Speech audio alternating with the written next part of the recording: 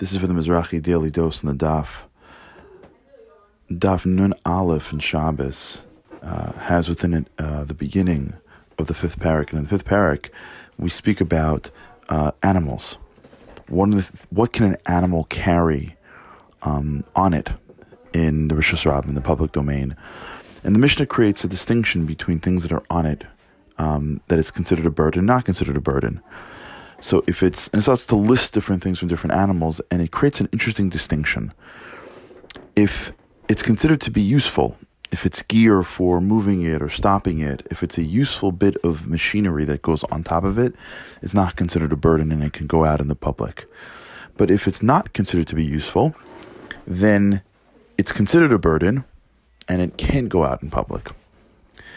And I think there's a very big lesson here. In life, we carry things with us. We have things. We buy things.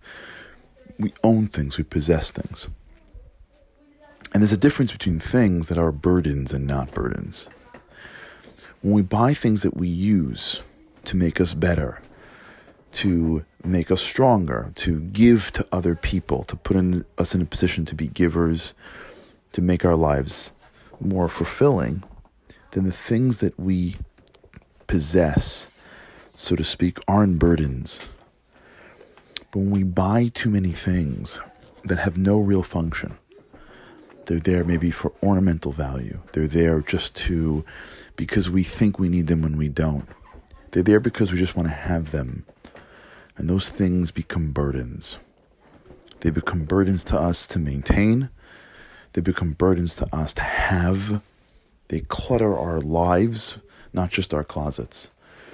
And so when we think about Rishus Harabim, so to speak, living in life, living out in the world, and we ask ourselves, what's on our backs? What's in our possessions?